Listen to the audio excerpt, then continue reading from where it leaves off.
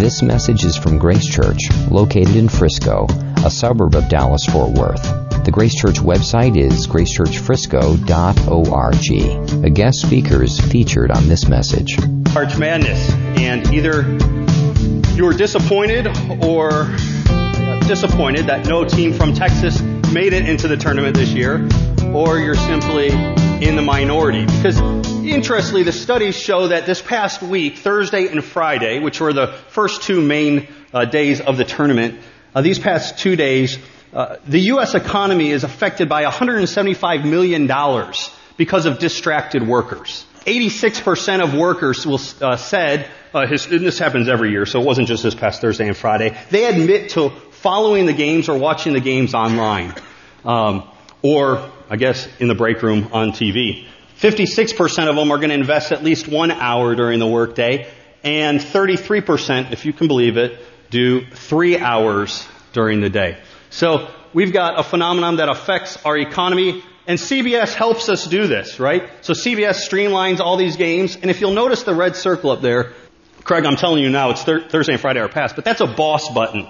And so CBS has provided us a button that if you click that button, Outlook comes up, and your computer is muted, and you can continue working. So if your coworkers or employees this week were doing emails for most of the day, that's why.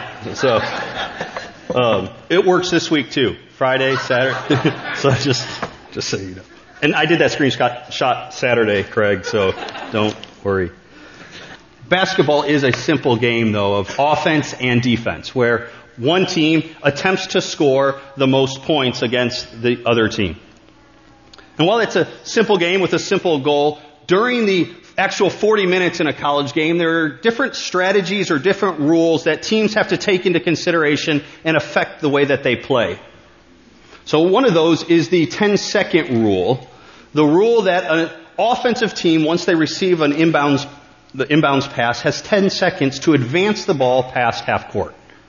And so for much of the game, the point guard freely takes the ball and dribbles the ball past half court, and then the defense begins to attempt to stop them from scoring.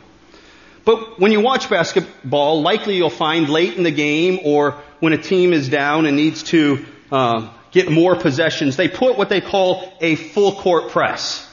And so the defenders start defending as soon as the ball comes into the offensive team. Takes a lot of energy. Guys don't like doing it. You got to be in shape. But the opposing team would increase the intensity by putting on a full court press. And often this happens when a team feels that they are losing or the game is getting out of hand. In some ways they feel threatened. See, but the degree of the intensity of the defensive team doesn't change the rules. It's still 10 seconds. The goal, the mission is still to advance the ball past half court. The intensity changed, the goal hasn't. And I think that's kind of a simple and silly picture of what we see in the book of Acts up to this point. See, in the first 4 chapters, we see that God, in His providence, has placed a mission on His people to be disciple makers. He has empowered them, and He has sent them to be witnesses for Him, to build His church, to accomplish His mission. And for the first 4 chapters, we see little to no true opposition to this mission. So what we have is Pentecost, where thousands respond to Peter's preaching, and we see people being healed. We see the demon-possessed being freed. And in Acts chapter 4, we see the statement that more than ever, believers were added to the church with little to no recorded opposition. I'm going to trip on this thing. Little to no recorded opposition. But Acts chapter 5, where we're at this morning, Acts chapter 5, beginning in verse 17, the landscape changes. The environment changes. The game is heating up. Starting in Acts chapter 5 and through the rest of Acts, we're going to see intense, increasing opposition to the mission of God to build His church. Intensity is increasing.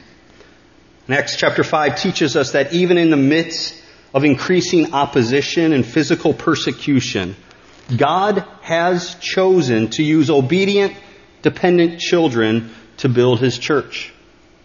See, God's mission didn't change. God's purpose for His people didn't change, even in the midst of opposition. So for us today, regardless of the degree or nature of opposition, God calls and God empowers us to be disciple-making Christians. Let's pray and then jump into the text, Acts chapter 5. Father, we thank You for Your word. We thank You for the privilege we have. We thank You that we live in a nation where we can come freely and hear Your word, proclaim Your word, read Your word. We can own Your word. And so, Lord, as we look at this passage in Your word this morning, I ask that You'd speak to us. I pray that You would open our eyes. Help us to see You. Help us to see Your power. Help us to see the way that You affect and impact Your people. Lord, speak to us. Convict us, challenge us, encourage us, do Your work in us through Your word. In Christ's name we pray. Amen. Well, we do have 25 verses, as Craig said this morning. So what I thought might be helpful is to break that up into 3 different sections.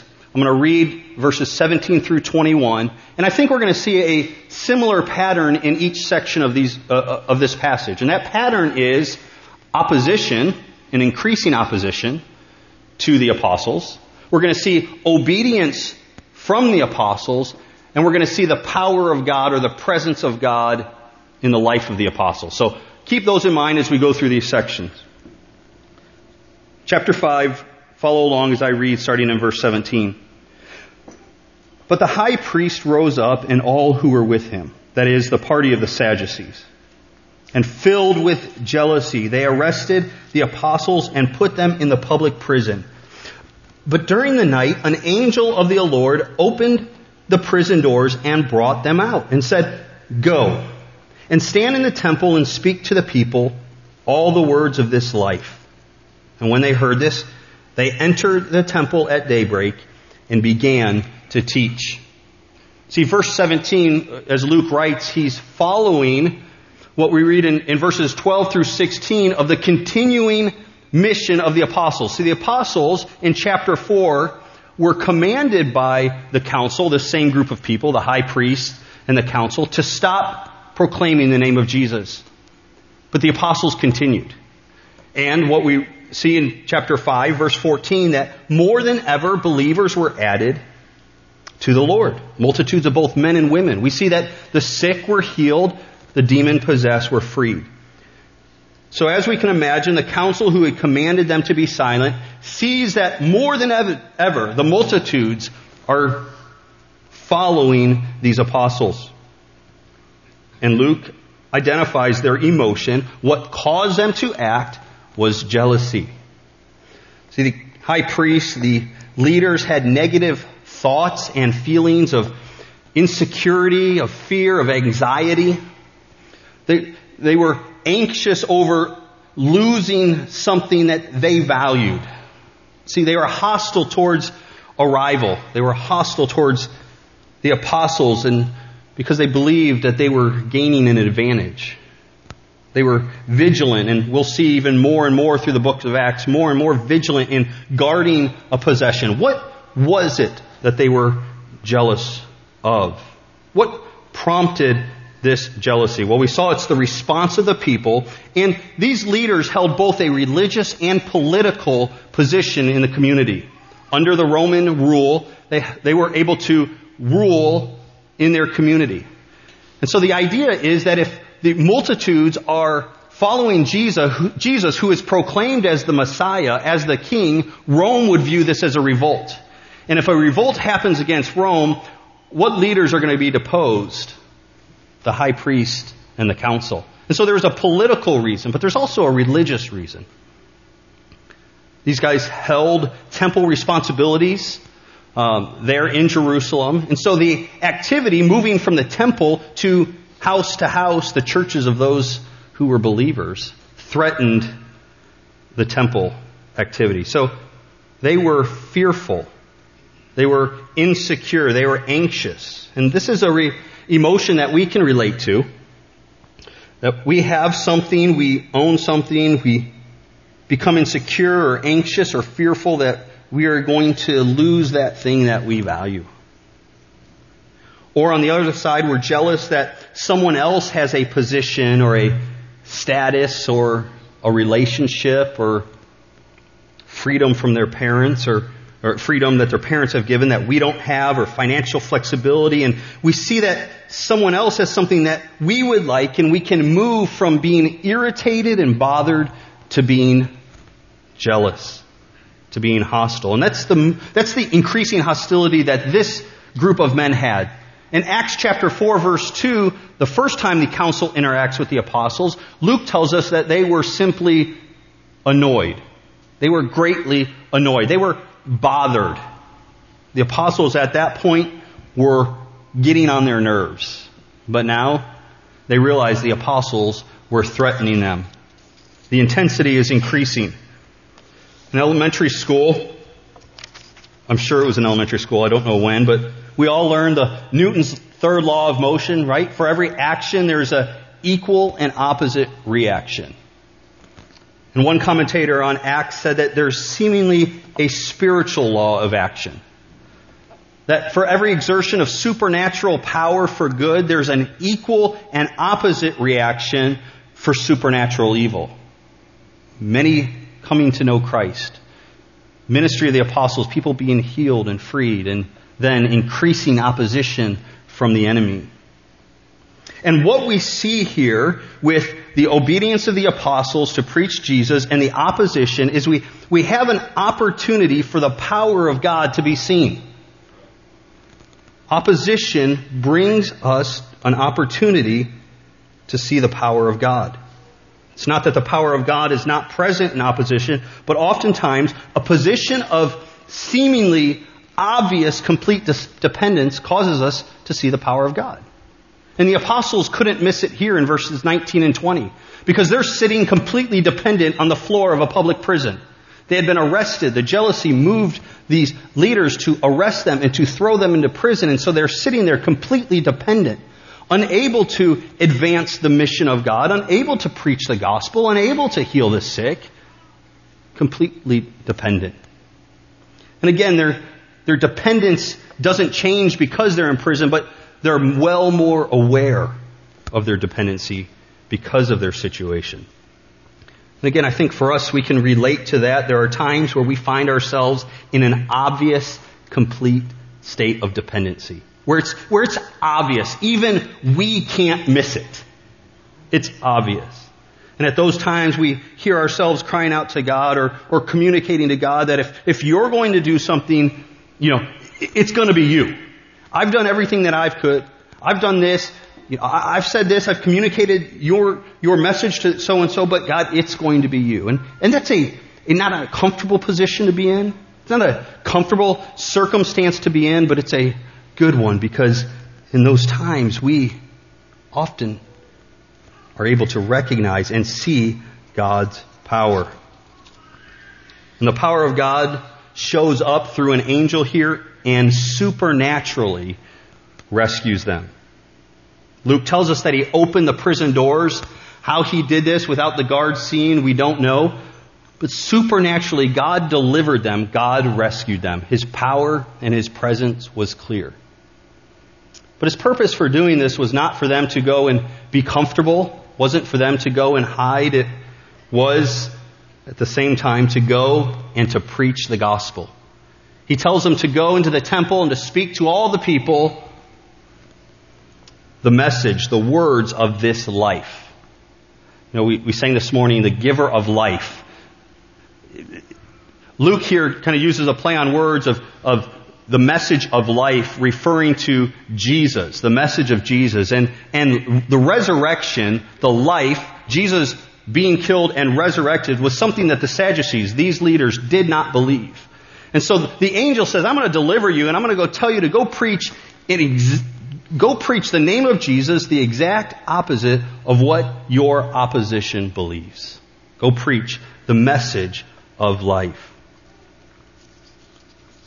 preach the name of Jesus. And so what do the apostles do? In verse 21, when they heard this, they entered the temple at daybreak. So, seemingly middle of the night, they were freed. The next morning, they go and they begin to teach. They were obedient. In one way, we could look at this and say it's pretty, of course they went and preached. I mean, an angel of the Lord. I mean, supernaturally, God came and told them to go do that. Of course they're going to obey. In addition, we often look at these apostles as kind of Christian heroes, where we look at them and we look at their boldness and we look at their tenacity, and we're in awe of what they accomplished here in the book of Acts on God's mission. And we say, of course they obeyed. But in Acts chapter 4, the council interviewed these guys. They sat in front of them and they questioned them, and this is how they described them. Common, ordinary, uneducated. These guys weren't special. These were ordinary men. So how is it that we are in awe of the tenacity, that we're in awe of the boldness? I think Scripture throughout the Gospels and throughout Acts shows us that these were affected men. These were gripped men. These are men who had met Jesus, who were affected by Jesus. They were affected by the years they spent walking with Jesus during His life and His ministry. They were gripped by the events of the death and the resurrection and the ascension of Jesus. See, they were gripped by the illumination that they received. It's recorded in Matthew 16 that Jesus asked, "Who do you think that I am?" And Peter says, "You are the Christ, the Son of the living God." His eyes were supernaturally open to who Jesus was, who Jesus is. They were gripped by the sending forth, the commissioning of them to do God's work, to be disciple makers. They were gripped by that. We saw earlier in Acts that they were gripped by Pentecost and the receiving of the Holy Spirit. They were gripped by the power that the Holy Spirit gave them, the courage to preach Jesus, the power to heal the sick, to free the demon-possessed. I mean, these men have been experiencing Jews who have been waiting for years for a Messiah, their eyes being opened, and that more than ever, believers were being added to the church. This gripped them. This affected them. This gave them power. See, in short, Jesus, His power and His calling on their life affected these men. They were gripped in such a way that they couldn't help but speak of Jesus. That's how much they were gripped. See, the obedience of the apostles, it's not suggested to be a result of the strong commitment to Jesus or their strong constitution. Their obedience stems from their relationship with God. Their obedience stems from the power of God through the Holy Spirit, which they received because of their relationship with God through Jesus. This morning, for each one of us, probably the most important thing is how we answer the question, how have I been affected by Jesus? How am I gripped by Jesus? First and most importantly, have I been affected by the truth of who Jesus is? The truth of His life, death, resurrection? Has that gripped me? Has that affected me? Has that changed me? Has that caused me to repent and to turn to Him? Has that gripped me? Am I affected by the calling, the subsequent calling that He has on my life?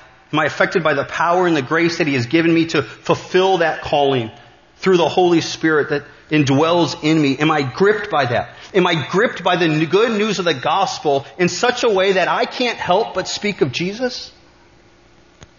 How is the gospel gripping us today? First and foremost, it must grip us in a way that we realize our need for Jesus. And then it must grip us in a way that we can do nothing but without Jesus, and that He has called us to a life advancing His mission. We must be gripped by Jesus. And the apostles were gripped. They were obedient because they were gripped by Jesus and the power that comes with that. So does my boldness, does my tenacity, does my commitment, does it reflect a life that's gripped by Jesus? Or has time dulled that gripness? Has time dulled that affection? For many of us, the illumination of who Christ is happened some 10, 20, 30 years ago, and our affection, the effect of that on our lives has been dulled. And for the apostles here, this was months and years. It's not a vast amount of time, but they were freshly affected by what God was doing. So we see opposition. We see it's increasing from chapter 4. The power of God comes, the presence of God comes and supernaturally frees and delivers them. And the apostles are obedient to the commands of the angel. And so as we continue to read in chapter 5, verse 21 through 28, we're going to see the same pattern. We're going to see opposition, we're going to see obedience, we're going to see the power and the presence of God. So follow along, beginning in the middle of verse 21. Now when the high priest came, and those who were with him, they called together the council, all the senate of the people of Israel, and sent to the prison to have them brought.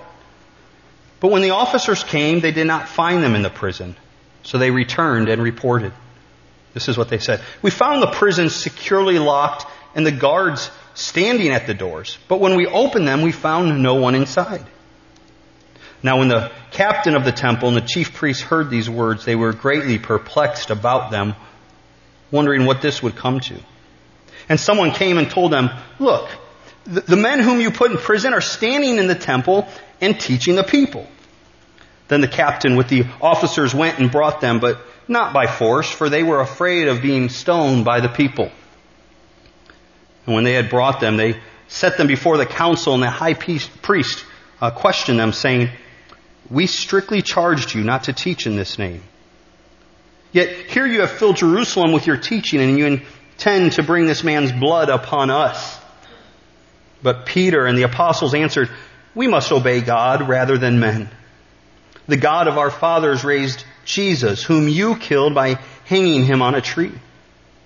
God exalted him at his right hand as leader and Savior to give repentance to Israel and forgiveness of sins. And we are witnesses to these things, and so is the Holy Spirit, whom God has given to those who obey him." So the opposition was jealous. They arrested and threw him into prison, the apostles into prison. Yet God disrupted that opposition. He freed them. And of course, the opposition was not too happy about this, nor were they thrilled to find that the apostles were once again preaching the name of Jesus. Multitudes following them. Their opposition once again intensifies here compared to chapter 4 when they simply brought them in and questioned them. Now they're bringing formal charges. They're bringing formal charges against them for not obeying their command to be silent.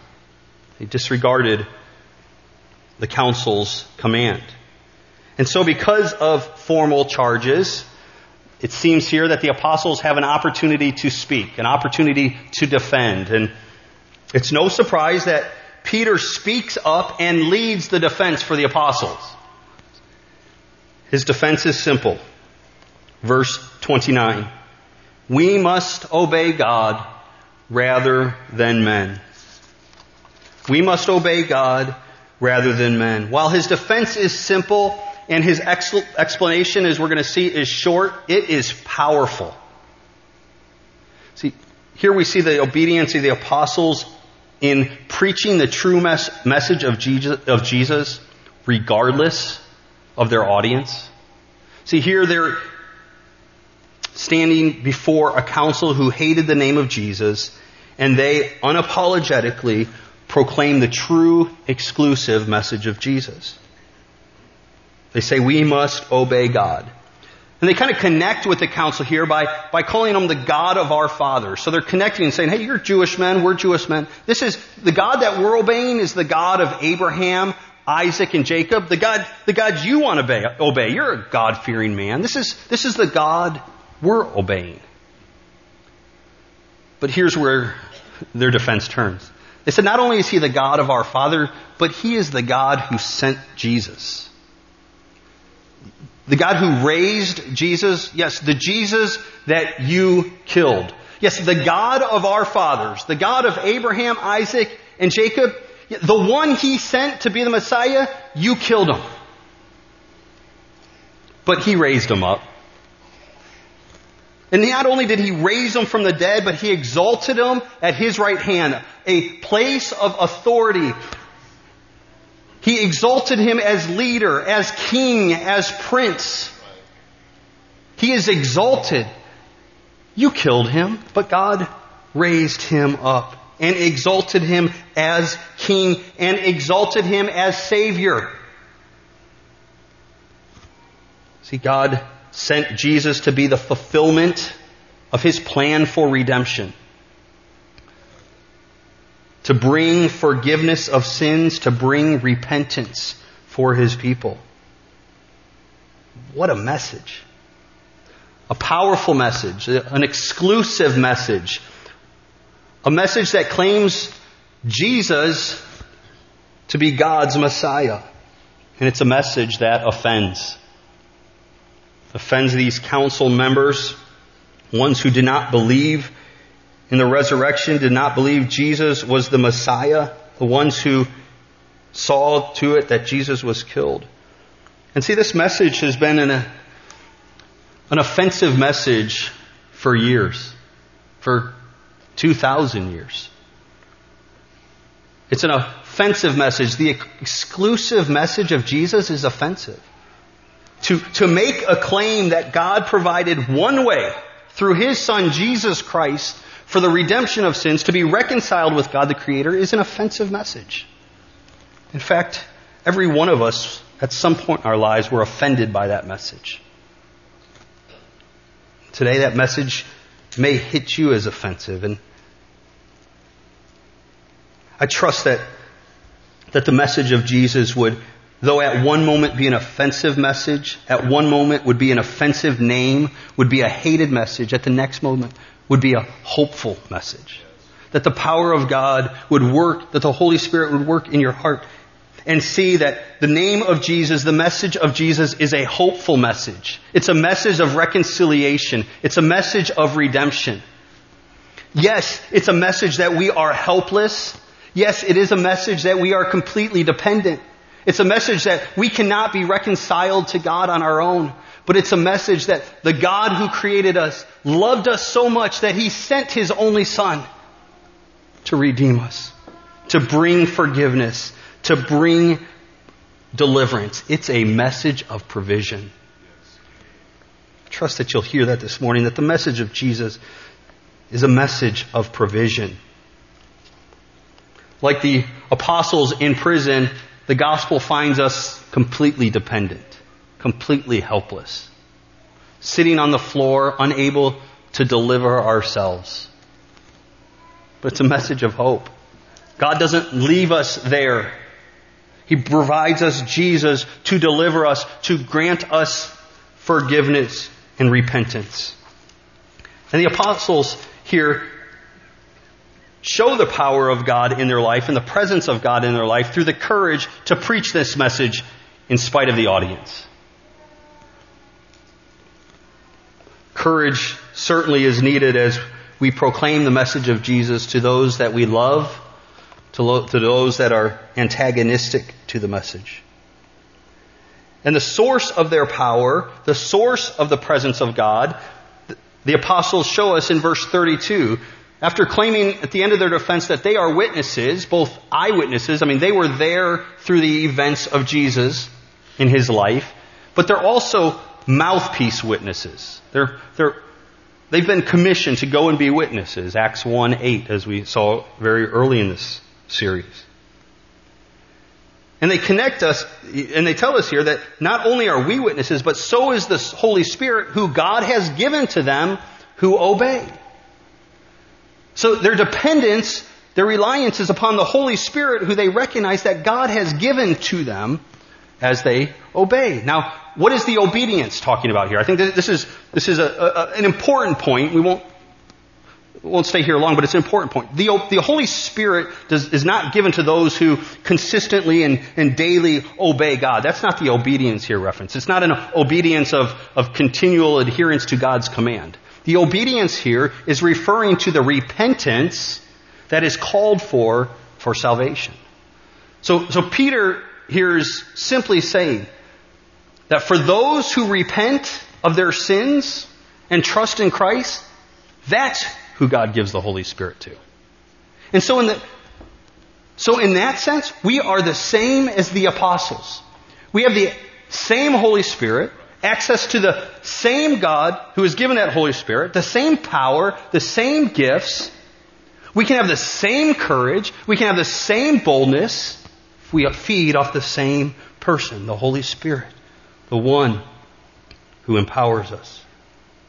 Again, they knew the reality of their complete dependency on God. And in verse, and again, this just should be encouraging to us. I think we can be encouraged by this. That even as we read of the continuing obedience and the boldness and the tenacity of the apostles, and we think, man, I didn't act that way this week. I didn't respond to opposition in the way that they did. That we have access to the same Holy Spirit. We have been given the Holy Spirit. The power and the courage and the gifts are available to us as we seek to be obedient, dependent, disciple-making Christians. And so the text concludes with the final 10 verses, again with this pattern of opposition, increased opposition, the power and the presence of God, and the obedience of the apostles. Verse 33. When they, the council, heard this, the defense by Peter and the apostles, they were enraged, very angry, and they wanted to kill them. But a Pharisee in the council named Gamaliel, a teacher of the law, held in honor by all the people, stood up and gave orders to put the men outside for a little while. And he said to them, "Men of Israel, take care what you are about to do with these men. For before these days, Theudas rose up claiming to be someone, and a number of men, about 400, joined him. He was killed, and all who followed him were dispersed and came to nothing. After him, Judas the Galilean rose up in the days of the census and drew away some of the people after him. He too perished, and all who followed him were scattered. So in the present case, I tell you, in the case of these apostles, I tell you, keep away from these men and let them alone.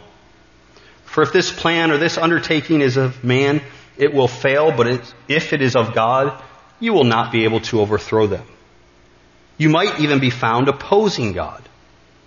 So they took his advice. And when they had called in the apostles, they beat them and charged them not to speak in the name of Jesus, and let them go. Then they left the presence of the council rejoicing. The apostles left the presence of the council rejoicing that they were counted worthy to suffer dishonor for the name. And every day in the temple and from house to house, they did not cease, teaching and preaching that Christ is Jesus. The defense of the apostles caused the council to be very angry. The intensity of the opposition moves from jealousy and arrest and thrown in prison to wanting to kill them. Likely that wasn't their intent when they arrested them, but being offended by the message of Jesus and the commitment of the apostles to preach that message, they wanted to get rid of these guys. And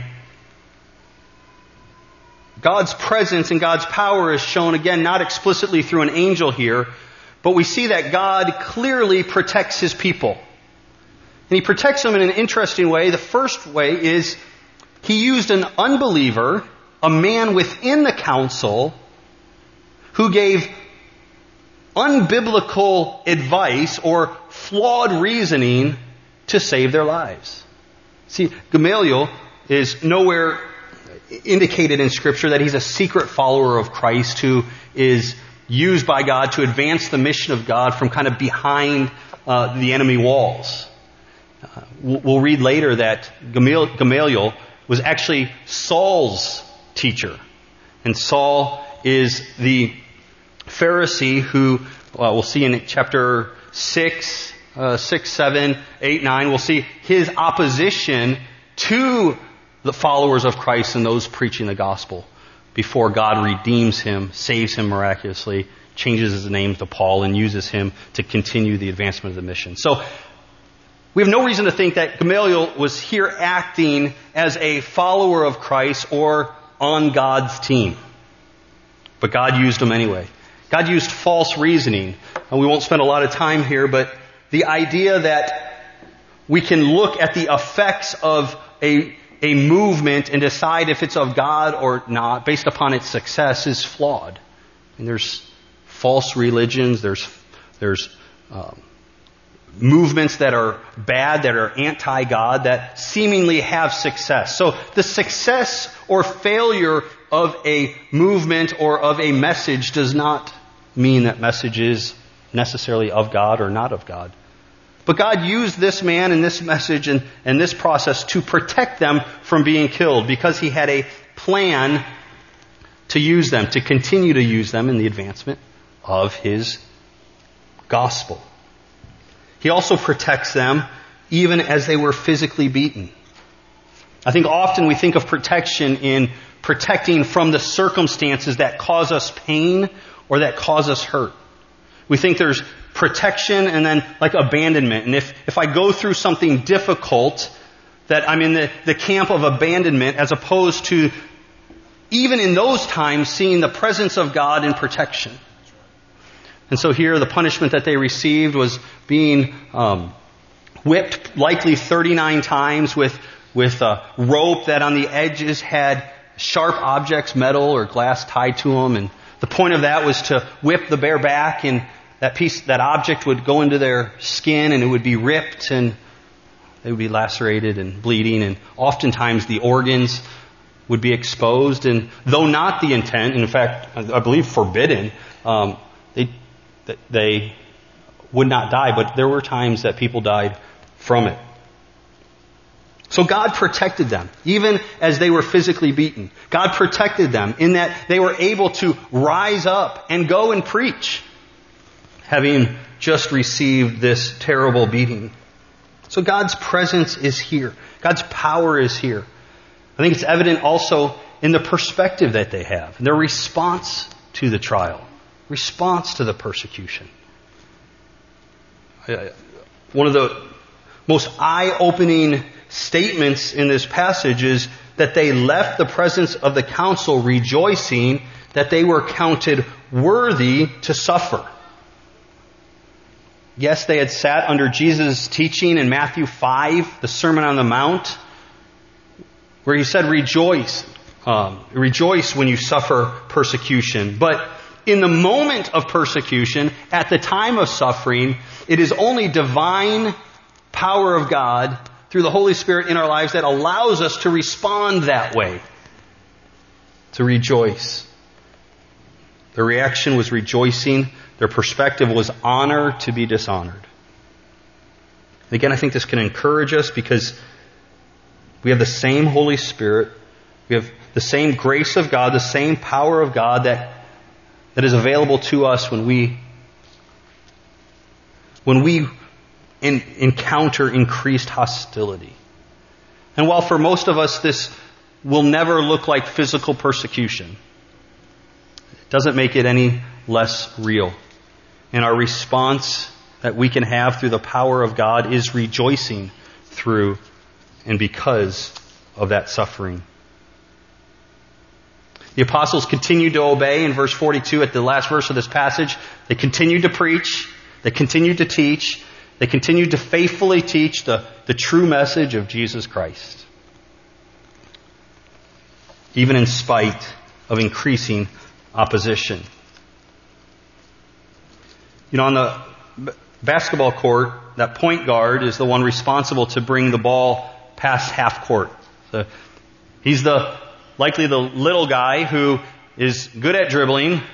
Most point guards are. I was a point guard that wasn't. Who's responsible to bring the ball past half court. That's his responsibility. And for most of the game, he faces no opposition. And let me tell you, point guards prefer that. They prefer to be able to casually walk up the court and set up their offense. But every point guard has to be prepared. They have to be prepared for the full court press. They have to be confident in their preparation and confident in their ability to execute that which the coach has commissioned them to do, because if not, they're on the bench next to the coach. See, as disciple makers, we prefer the vast majority of our time to be in the first 4 chapters of Acts. Yes, to be on mission. Yes, to be proclaiming Jesus Christ. Yes, to be used by God, but with little or no opposition. We prefer that. We want to live there. We want to see people come to know Jesus. We want to see lives changed. And we like that there's little to no opposition. But we should expect to face opposition. The degree or the nature of that opposition is to be determined and will likely be different for all of us. For those of us who stay in the States, it will likely not reach physical persecution, but for those who move to Cameroon or North Africa or Iran, might very well face physical persecution. And different than a point guard whose confidence is in his ability, whose confidence is in his preparation, our confidence is not in ourselves. And so as we hear this morning that even in the midst of opposition, even in the midst of increased hostility, God still calls us, God still intends to use us to be disciple makers for Him. We ought to leave here. God would have us to realize that we ought to be confident in Him, in His power. See, God wants us to be confident in Him. So we need to be confident in God's call on our life, that He's called us to share the message of Jesus, to share the message of life to others, to be confident in the power and the presence of God that's in our life. We can't say it enough. We have the Holy Spirit. We have the power of God to enable us to have courage, to have tenacity, to have commitment, to have boldness. We must be confident in Him, not in ourselves. May our confidence be in God this morning. Which God? As the disciples, or as the apostles said, the God who raised Jesus. The God who provided for us reconciliation. God who has given us the Holy Spirit, who has given us power. This morning, may we ask God to help us to see our complete dependency and to look to Him, the giver of good gifts, the giver of life, the giver of the Spirit. May we look to God, even in times of hostility, and depend on His grace, depend on His power. Let's pray. You've been listening to a message from Grace Church. For more information, visit our website or write us at podcast@gracechurchfrisco.org.